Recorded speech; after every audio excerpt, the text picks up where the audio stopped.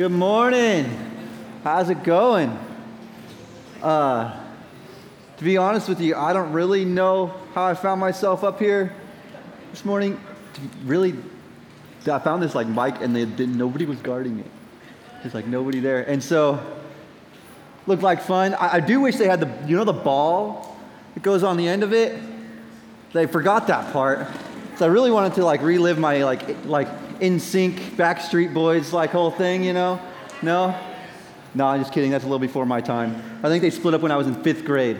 If that doesn't, sorry about that. But Pastor Jake and Bethany, you guys might recognize that I'm neither one of them. They're actually down in Grants Pass this weekend. They're speaking at Joy Church, Grants Pass. So, they are very fortunate. The church down there is. Pastor Jake and Bethany, on the other hand, I'm pretty sure it's 6 or 7 degrees hotter down there. So, you know what? God bless them for doing what they're doing. But we have been in the middle of a series that we've titled Fruit by the Foot. And get this, by some miracle and by the master procurement skills of Pastor Bethany, we have found more fruit by the foot. We are pretty sure we had bought out every last one that existed, but I think that they kicked some factories back into motion just so that we could get an 18-pack of fruit by the foot. So here's my question. Who wants fruit by the foot this morning? All right, let's go. We got one right here. Nobody else? Okay, right, all right, back here in the back. Let's go. All right. Who else? Aveen, that was terrible. I'm sorry, Aveen. I tried. I got one more. Ooh, in the back. Oh, I'm short. I threw out my arm this morning in first service, and I'm a little short. I'm sorry. No, I'm just playing with you. But, y'all, I may not be as much to look at as Pastor Jake, but at least I don't talk as good either. So, at least you've got that. It's going to be a fun ride this morning. And speaking of the fun ride, I noticed that the countdown clock is moving here, and I was under the impression that the clock didn't actually start in one of our sermons until there was a C.S. Lewis quote or a joke made about beating other churches to restaurants. So if we could pause the clock. I haven't started yet. I'd appreciate it if we could just wait until I actually start. We're just chatting right now. It's just chat and riffing time. But as long as we haven't started yet, you guys like the Netflix recap stories? Let's just do a quick recap of what we've been doing the last few weeks. We've been in a series titled Fruit by the Foot. Fruit by the Foot. And the big thought for this series is where the Holy Spirit flows, the good fruit grows. Where the Holy Spirit flows, the good fruit grows. And we've been looking at this passage in Galatians. The main verse for our whole series has been this passage in Galatians 5:22. It says this, but the Holy Spirit produces this kind of fruit in our lives: love, joy, peace, patience, kindness, goodness, faithfulness, gentleness, and self-control. There is no law against these things. In other words, you can't mess it up with these things, right? And so the main idea that we've been talking about is that the job of the Christian, the job of the follower of Jesus, the job of us as a church is not to strive to produce the outer appearance of what it looks like to live the life of a Christian, but rather to create space and give opportunity for the Holy Spirit to flow in our lives, bringing forth the good fruits, these fruits that are listed here in this passage, all right? So today what we're going to do is we're going to break down a part of this passage a little bit, and we're going to break down one of these words and see how it can impact, how it can change the way that we think, how it can impact the way that we feel, and how it can change the way that we live our lives, all right? But before we do, I just want to tell you, man, right now, as we get into the Bible, it's time to lean in. All right? It's the time, if you're the checkout person, it's time to opposite checkout, right? Get on the front of your seat, and here's why.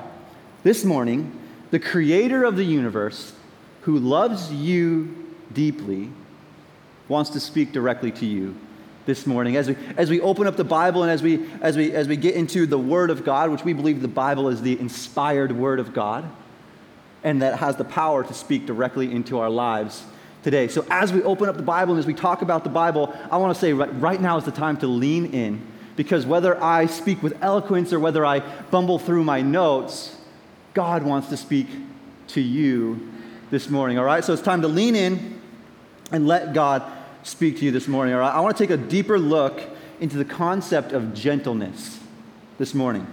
I want to take a deeper look into the concept of gentleness, and what we want to do is we want to recognize, A, what this fruit looks like, so that the Holy Spirit can produce this fruit in our life.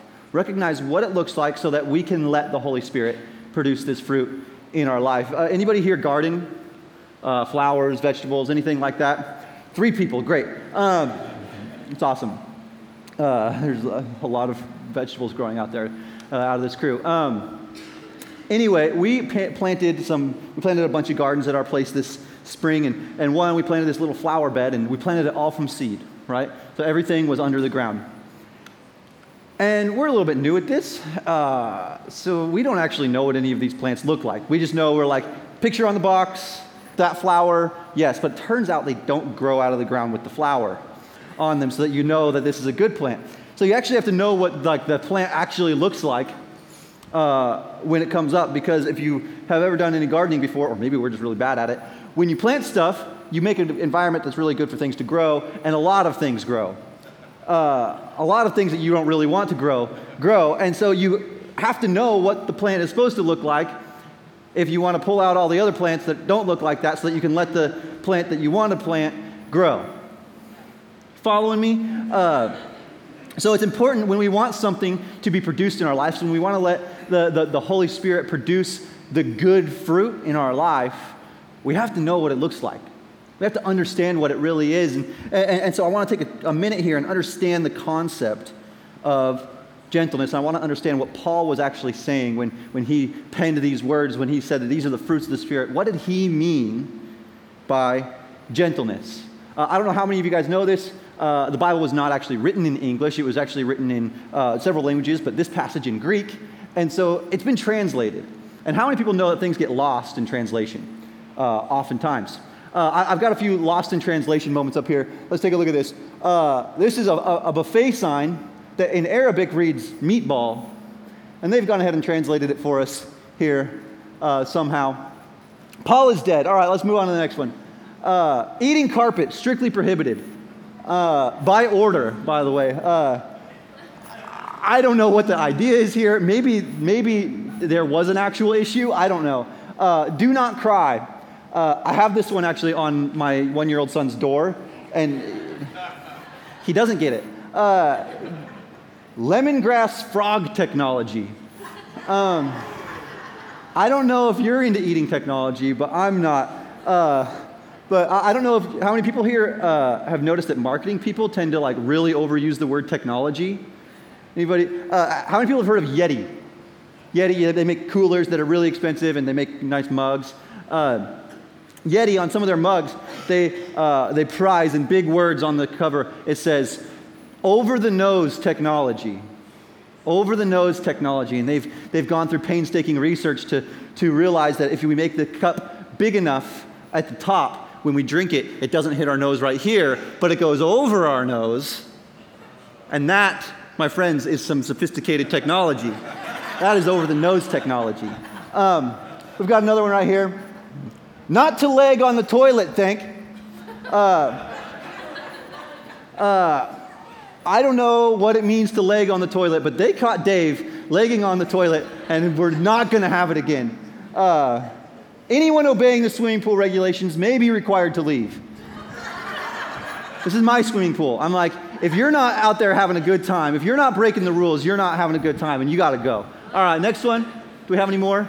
That's the one. That's it. But things get lost in translation, right? Things are getting lost in translation all the time. This passage that we're reading was actually written in Greek. So the word that was originally here was not the actual English word gentleness. It was this other word, and it's pronounced prautes, all right? Prautes. And Now, the way we use the word gentleness in our language is, it's almost like it's a sad ghost of this word prautes. All right, our version of gentleness. The word prautes is actually also, the same root is translated as meekness. The same root is translated as humility. And today, we define these words. This is like the actual English definition of gentleness and meekness goes like this. Gentleness says, the quality of being kind, tender, or mild-mannered, softness of action or effect, lightness. Meek, which also has the same root in this word, is defined as quiet, gentle, easily imposed on, submissive. And when you Google search gentleness, let's look at a picture of it. When you Google search gentleness, it looks something like this, right? Aww. It's like, it's not crushing the butterfly, and it's like delicate things, and treating and being really gentle and submissive, and that's what happens when we Google this word, right? So we know that there's a little something missing from that when we go to the biblical definition of gentleness. And I want to get into the biblical definition of gentleness first, but before I do, I just want you to know, like right now, if you're going to leave today with one thought, like if you're the kind of person you're like, I've got room in here for one sentence, I worked a long week, it was hot yesterday, I'm going to go out and lose the rest of this message in the heat later today, I'm going to take one thing away. I want you to take this one sentence away. One thing right now. Gentleness is not a call to a sedated, boring life of a pushover, but rather the strength to possess or to express power with reserve. Gentleness is not a call to a sedated, boring life of a pushover, but rather the strength to express power with reserve.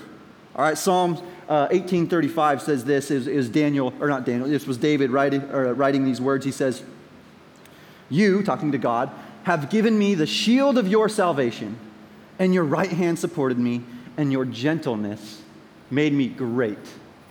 Your gentleness made me great. I know that's like it's not really a common concept for today, the way we use this word gentleness.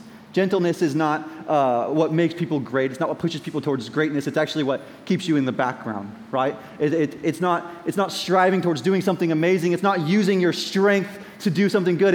It's rather like hanging back and like just like not hurting anybody or not hurting anybody's feelings. This is gentleness. That's how we understand it, right? But I want to look at how the Greeks thought about this word prautes. It's a little bit different, actually. We throw that up there. It says prautes expresses power with reserve and gentleness. You know that our word for gentleness is missing a little bit of something when the actual definition includes the word gentleness, right? Prautes expresses power with reserve and gentleness, displaying the right blend of force and reserve. Prautes, or strength in gentleness, avoids unnecessary harshness, yet without compromising or being too slow to use necessary force. You know, in that time period that this was being talked about, that this was being written, prautes was not contrasted like how we would contrast gentleness today. It wasn't contrasted with being strong or fierce or aggressive. It was actually contrasted with anger. There's a popular Greek philosopher who spoke. He was a native tongue to this same language, so he even used these exact same words. His name was Aristotle, and he said, becoming angry is the opposite of becoming praus, or gentle, right? Becoming angry is the opposite of becoming gentle. Now, I want to look at something C.S. Lewis said. He said this in little writing, very short writing, he called The Necessity of Chivalry. All right? And he was writing from this perspective of Camelot and the Knights of Camelot, and he said, I'm going to describe the idyllic knight, right? I'm going to describe the epitome of chivalry. In other words, the ideal Christian. Right? So he's trying to describe the ideal Christian, and he's using this metaphor of the Knights of Camelot. And he says this. He says, the idyllic knight, the good knight, is not a compromise or a happy mean between ferocity and meekness. He is fierce to the nth and meek to the nth.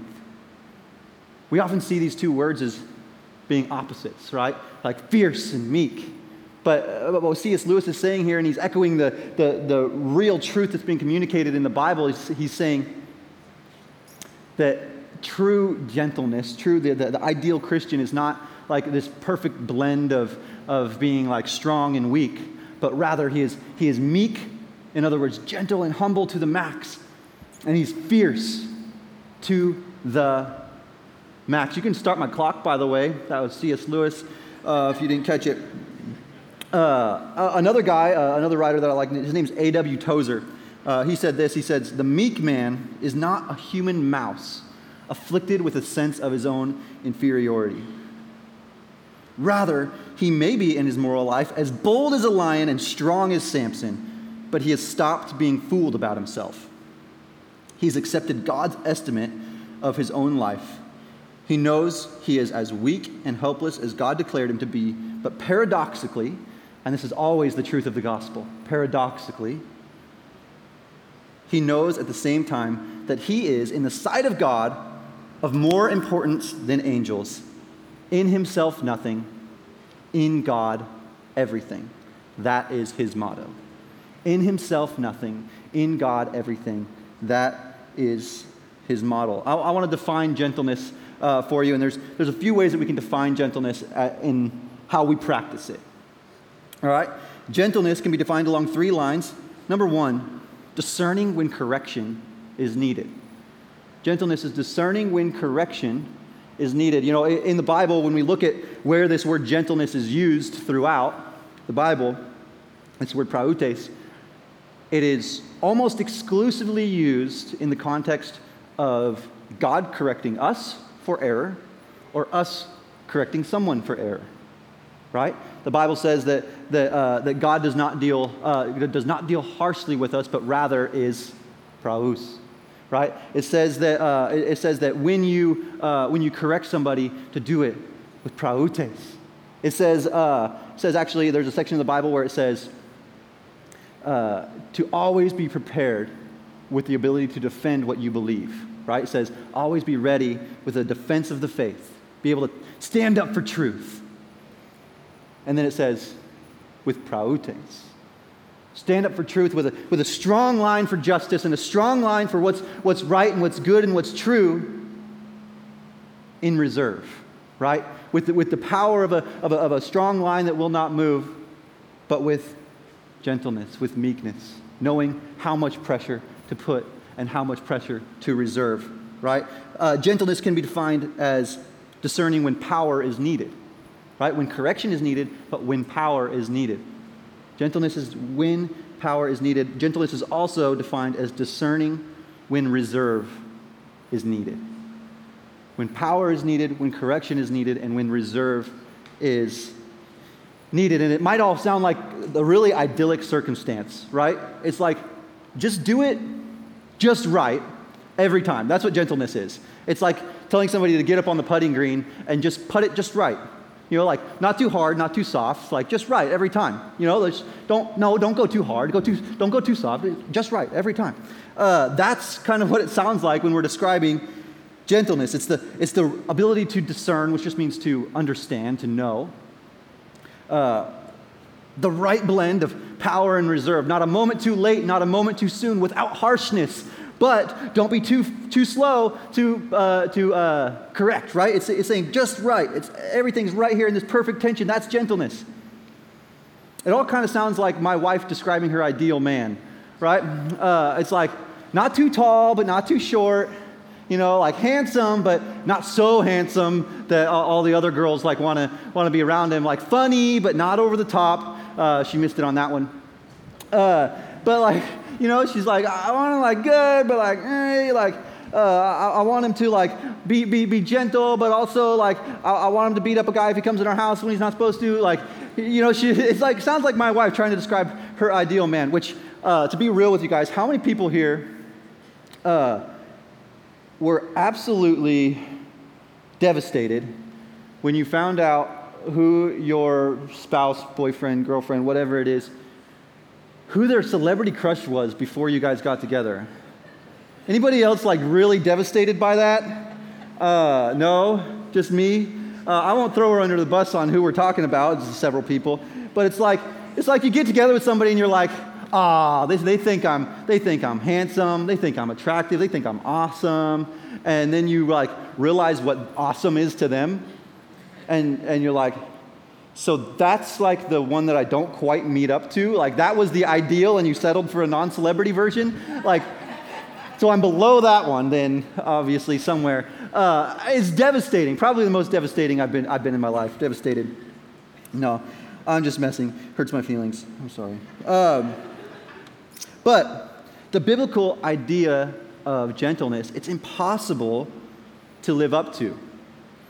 Right? It's impossible to live up to, and that's because it's supposed to be impossible to live up to. This word prautes, it actually carries within it a divine origin, right? It carries within it this idea that it only comes from something that's not human, right? In other words, when people were like putting these words together in the Greek language, they're like figuring things out, and they're like, well, this like characteristic here, this prautes, it's like we see it in people sometimes, but we know that we can't do it. It's like really hard and borderline impossible, so there has to be some other force. I know that I'm not capable of it, so there's something out there that can enable prautes. So within it, it comes with this divine origin, meaning this type of gentleness was only understood to be possible through divine help. In simple terms, it comes from God. In simple terms, it only comes from God. We are only enabled to produce gentleness, this true biblical gentleness, from God, which totally lines up with what we've been talking about this whole time, and that is this: where the Holy Spirit flows, the good fruit grows. Where the Holy Spirit flows, the good fruit grows. All right? It is a result of being in the Holy Spirit. And you know, it's a hard concept to grasp, being responsible to produce something, but not expected or even able to produce it. You guys catch what I'm saying? Like, and that's why some of these fruits of the Spirit, it's kind of an ethereal concept. We're like, well, so what you're saying is that, like, as a Christian, I need to be loving, I need to have joy, I need peace, patience, goodness, like all of these things. I need to be gentle, but now you're telling me that I can't. It's impossible. And I think that this is because we tend to see things a little bit wrong when we talk about our Christian life, and I think that we can see everything in our Christian walk is kind of the same thing. All right? I think we kind of see things as a flat line. And at least for me, things oftentimes fall into this category: God wants me to blank, so I try to blank. I think a lot of people's Christian walk, them trying to follow Jesus, falls into this category. God wants me to blank, so I try to blank. God wants me to read my Bible, so I try to read my Bible. God wants me to pray, so I try to pray. God wants me to be generous, so I will be generous. God wants me to be gentle, so I will try to be gentle. And the list goes on, and we're not quite getting it. The list goes on, and we're not quite getting it, when in reality, the true progression of our Christian life should look like this. It starts with right here. God is so amazing. And he has this incredible plan, a redemptive plan to redeem the entire world into his family. And he invites me to take part in it. All right, that's the start. It's not God wants me to. It's God is amazing, and he has this incredible plan, and he has invited me to take part in it. He's made me on purpose and for a purpose, and he wants to empower me to be part of his plan. In other words, he doesn't just invite me to be part of his plan. He created me for part of his plan, and he plans to empower me to carry out that part of his plan. All right? And because he wants to empower me, he wants to do that by producing all of this great fruit in my life. Not grapefruit, great fruit. He wants to produce all of this great fruit in my life. And so we say, okay, how does God produce this fruit in our lives? Well, he actually says it right here in John 15, very simply in one sentence. He says this, I am the vine, you are the branches. If you remain in me and I in you, you will bear much fruit. Apart from me, you can do nothing. If you remain in me and I in you, you will bear much fruit. Apart from me, you can do nothing. So what is it saying here? The fruit of the Spirit is produced by time in the Spirit. As we remain in the Spirit, as we walk in the Spirit, as we spend time with God, as we dedicate parts of our life to building a relationship with God, as we give him the authority to step into our life and change things around and move things and shift things and give us purpose and power and destiny, it produces this fruit in our life. So how does the Holy Spirit produce gentleness? I want to tell you this. If you want to embrace the fruit of gentleness, look for the Holy Spirit to grow you in these areas. These three areas. If you want to produce gentleness, let's look for the Holy Spirit to grow you in these areas. The first thing he does is he reveals who you are. If God wants, if the first step of producing this fruit of gentleness, he's going to reveal who you are. And the reason for this is when we understand that our identity, our purpose, our hope, our life is rooted in Christ and not our own strength, our own image, our own clout, our own insecurity, our own bank account. When we realize that our image is rooted in Christ, then we no longer have the need to protect our image, protect our clout, protect our bank account when other people are messing up, right? So maybe I'm the only one, but I tend to deal more harshly with people when my image is on the line, right? When it's my name on the door, when it's my money involved, right? So I'm like, it's my name on the door. You messed up, and this is coming back on me, right? And I'm going to deal harshly. Why? Because my image is tied up. I don't have a full understanding of who I am, and therefore, when my image is come against, I'm going to deal harshly.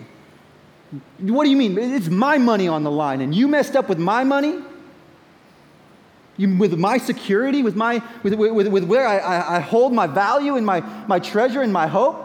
You mess with that, and I'm going to deal harshly with you, right? Anybody else, or I'm the only one that deals harshly with people when I'm on the line? But when we get our identity and our value and our purpose and our hope rooted in who Christ says we are, and our identity is as a child of God, all of a sudden you attack my name and it's not who I am. All of a sudden you attack my bank account, it's not who I am. All of a sudden you come against all these areas and they are not where I'm rooted, and therefore I don't have to protect them. And I don't have to deal harshly with you. When I understand who I am, I can be gentle. As we walk in the Spirit, we make time to spend in God's presence. As we meditate on His Word, we get a picture of who God created us to be, which is never dependent on someone else. We get a picture of who God created us to be, which is never dependent on someone else, and therefore we don't have to deal harshly. We can deal gently with people. All right? The second thing he's going to do is he's going to reveal his heart toward others. We're saying, hey, what are the three things that God is going to work on you in if you want to produce gentleness? This is the second one. He reveals his heart toward others. Gentleness is produced as we gain a picture of the potential of other people's lives.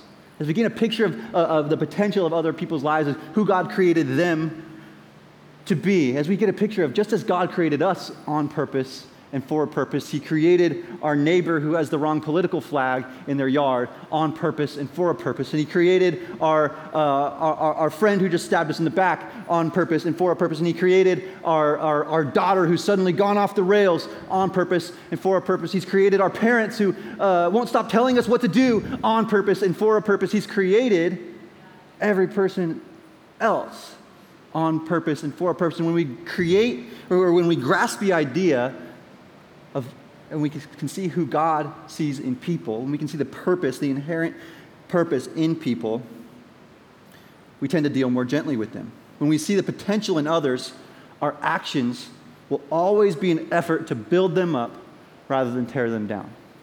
When we see where a person can truly get to, the God-given potential in a person, we are always going to be driven to call that out rather than to tear it down. But when we see people as a threat to our way of thinking, when we see people as a way of a threat to our way of doing things, or when we see people as somebody that's going to reflect poorly on us, and we see people, we won't use gentleness. We won't use this appropriate force with reserve. We'll use harshness to protect our bubble, right? When we see other people as a threat, we will always revert to harshness. The Holy Spirit produces gentleness by revealing His heart for those around us. The third way is that He reveals who He is.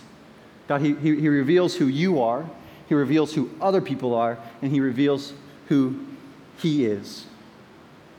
Now, ultimately, we understand that God has been gentle with us, and we spend time in His presence, meditating on the gentleness of God. It calls us, it shows us, and it empowers us to be gentle. When we spend time in the presence of God, when we understand that He's been gentle with us, it calls us, it shows us, and it empowers us to be gentle with others. So when we look at the times that we've messed up and we've missed the mark that God had for our lives, and we've muffed it up and we've made mistakes, when we realize that in those times God was not harsh with us, we can be gentle with others. In those times that we realize that God was not harsh with us when we messed it up, He is in those exact moments that He's being gentle with us, and that He's dealing with us, not just letting us off the hook, right? Where He's bringing correction, and maybe even correction through another person, right? When He's bringing correction and discipline and discipleship. When we see that even in those times when we needed to be corrected, God did not deal harshly with us. It's in those exact moments that He's actually teaching us how to be gentle with others. He's in that moment producing that same gentleness in us. I've got one more story before we wrap it up. And it's actually, it's a story where Jesus, He actually encounters a woman who had just messed up real big. All right, and the story is kind of about how Jesus treats this woman. And there's a woman, Jesus was out teaching in a big square. There's probably a lot of people. And in the middle of it, some guys come out and they drag this woman into the square, and they had caught her in adultery. They had caught her being adulterous, and the punishment for this crime was death. And so they drag her out and they say, Jesus, what should we do with her? And they say, we've caught this woman in an adulterous relationship. And the people were all excited and riled up. You know, like the mob, and there's nothing quite that kicks something off in your brain that like breaks something as 100 other people around you just righteously ready to destroy someone, right? There's like this righteous anger. It was the moment for righteous judgment or justice, right? The moment. It's the moment for righteous justice, and in this moment, they think they're trapping Jesus. They're saying, okay, either Jesus is going to have to publicly condemn this woman to death, or He's going to have to break the law. Like we've got him trapped, and it's this moment for righteous justice. How many people have this highlight reel that plays in their head, these fantasy situations where somebody says the thing that they shouldn't have said, and it gives you the right opportunity, the righteous judgment. You have the stinger, the one-liner that's just going to cut straight to their heart, and you're going to demoralize them, right? This is their moment. They're like, this lady, she was caught red-handed. We got stones in our hands. We're ready to go. We've got righteous justice on our side. We're here. We're going to destroy this woman. And Jesus comes out and it says that He stoops down and draws in the dust. And we don't know why, but it says He stoops down, He draws in the dust, and He doesn't say a word. And the people, they demand that he make a comment. They say, Jesus, you have to say something. What should we do? Jesus, you have to make a comment on this. Jesus, you have to draw your line in the sand. And Jesus, he stands up and he says one of the most famous lines in Scripture. And he says this, he says, let he who is without sin cast the first stone. He says, that's great. We can condemn this woman to death, but let he who is without sin cast the first stone. But everybody kind of just drops their rocks and walks away. Everybody not going to lie and say that they've never sinned because they know that's garbage, right? So they all drop their rocks and walk away, and it's just him or her and Jesus left there, and he saves her life. But that's actually not the end of the story, right? That part of the story that's the mercy. That part of the story is mercy. That's Jesus. She's not giving her the just penalty for her sin, right? That's mercy. That's him getting her off, but that's not him letting her off. The next part of this story, after we've seen the mercy, is we see the grace and the gentleness of Jesus. This is where we see the real gentleness. He turns to the woman, who actually nobody has spoken to for the whole story. Like she's the center of attention. Nobody has taken the time to speak to her. Nobody's taken the time to ask her side of the story. Nothing like that. We see he turns to the woman and he says this line. He says, "Go and sin no more." He says, "Go and sin no more." So he showed reserve in the face of anger, right? There's this righteous mob ready to do righteous justice, and he shows reserve in the face of anger. And then he turns around and he shows strength in the face of error. He turns around and he says, hey, you need to go and sin no more. He gets her off, but he doesn't let her off the hook. He says, now is a time for gentle guidance, for gentle correction. This is a time for gentleness. There will be strength in the face of this error. So we see mercy in Christ's character as he gets her off the hook for her just penalty. But we see gentleness when he corrects her in her error. We can be gentle through the empowerment of the Holy Spirit because God was first gentle with us. Now, you may have come here this morning looking for life, looking for hope, looking for purpose, maybe looking for someone who wasn't going to deal harshly with you. You may have been come here looking for something, and let me tell you, there is no life, there is no hope, there is no purpose, there is no gentleness like the life, hope, purpose, gentleness, correction that you will find in a relationship with Jesus Christ. And maybe even finding yourself at a place where it was hard to come to church because you expect that God is mad at you, right? You might be finding yourself in a place where I shouldn't even be here. I expect that God's going to, like, if I step foot through the door, am I going to be smitten on the spot? Maybe you've come here in a place thinking that God could be mad at you, but it is the divine character of God that when we are wrong, he deals gently with us, with a goal to empower us and build us up and bring us back into a restored place of our purpose and our destiny in his plan, to build us up in our strengths and not magnify our faults. If you're here this morning and you're saying, man, I want to make this decision to follow Jesus. I want to be part of this. I'm going to ask everybody if they can bow their heads and close their eyes. We're going to have a time of response here to respond to God. And I believe that God is prophetically calling out to certain people right now. And he's saying, hey, I want to start this relationship with you. I want to deal gently with you. If you're here this morning and you want to start a relationship with Jesus, you want to begin that journey of following Jesus, I want you to raise your hand right now. That's awesome. That's great. I'm going to give it another second for anybody else. So cool. All right, so here's what we're going to do. We're going to keep our heads bowed and our eyes closed, and we're all going to pray this prayer together. You're going to repeat after me. Now, it's not any sort of magic prayer. It's not that you say the words in the right combination and all of a sudden everything's good, but it's a series of statements, and if you believe them and if you live by them, it's going to change your life forever. All right? You guys can repeat after me. Dear Jesus, I'm sorry. I've messed up. Would you help me to be more like you? Jesus, I believe that you are the Son of God, that you died on the cross for my sins. Jesus, would you help me to follow you the rest of the days of my life? In Jesus' name, amen.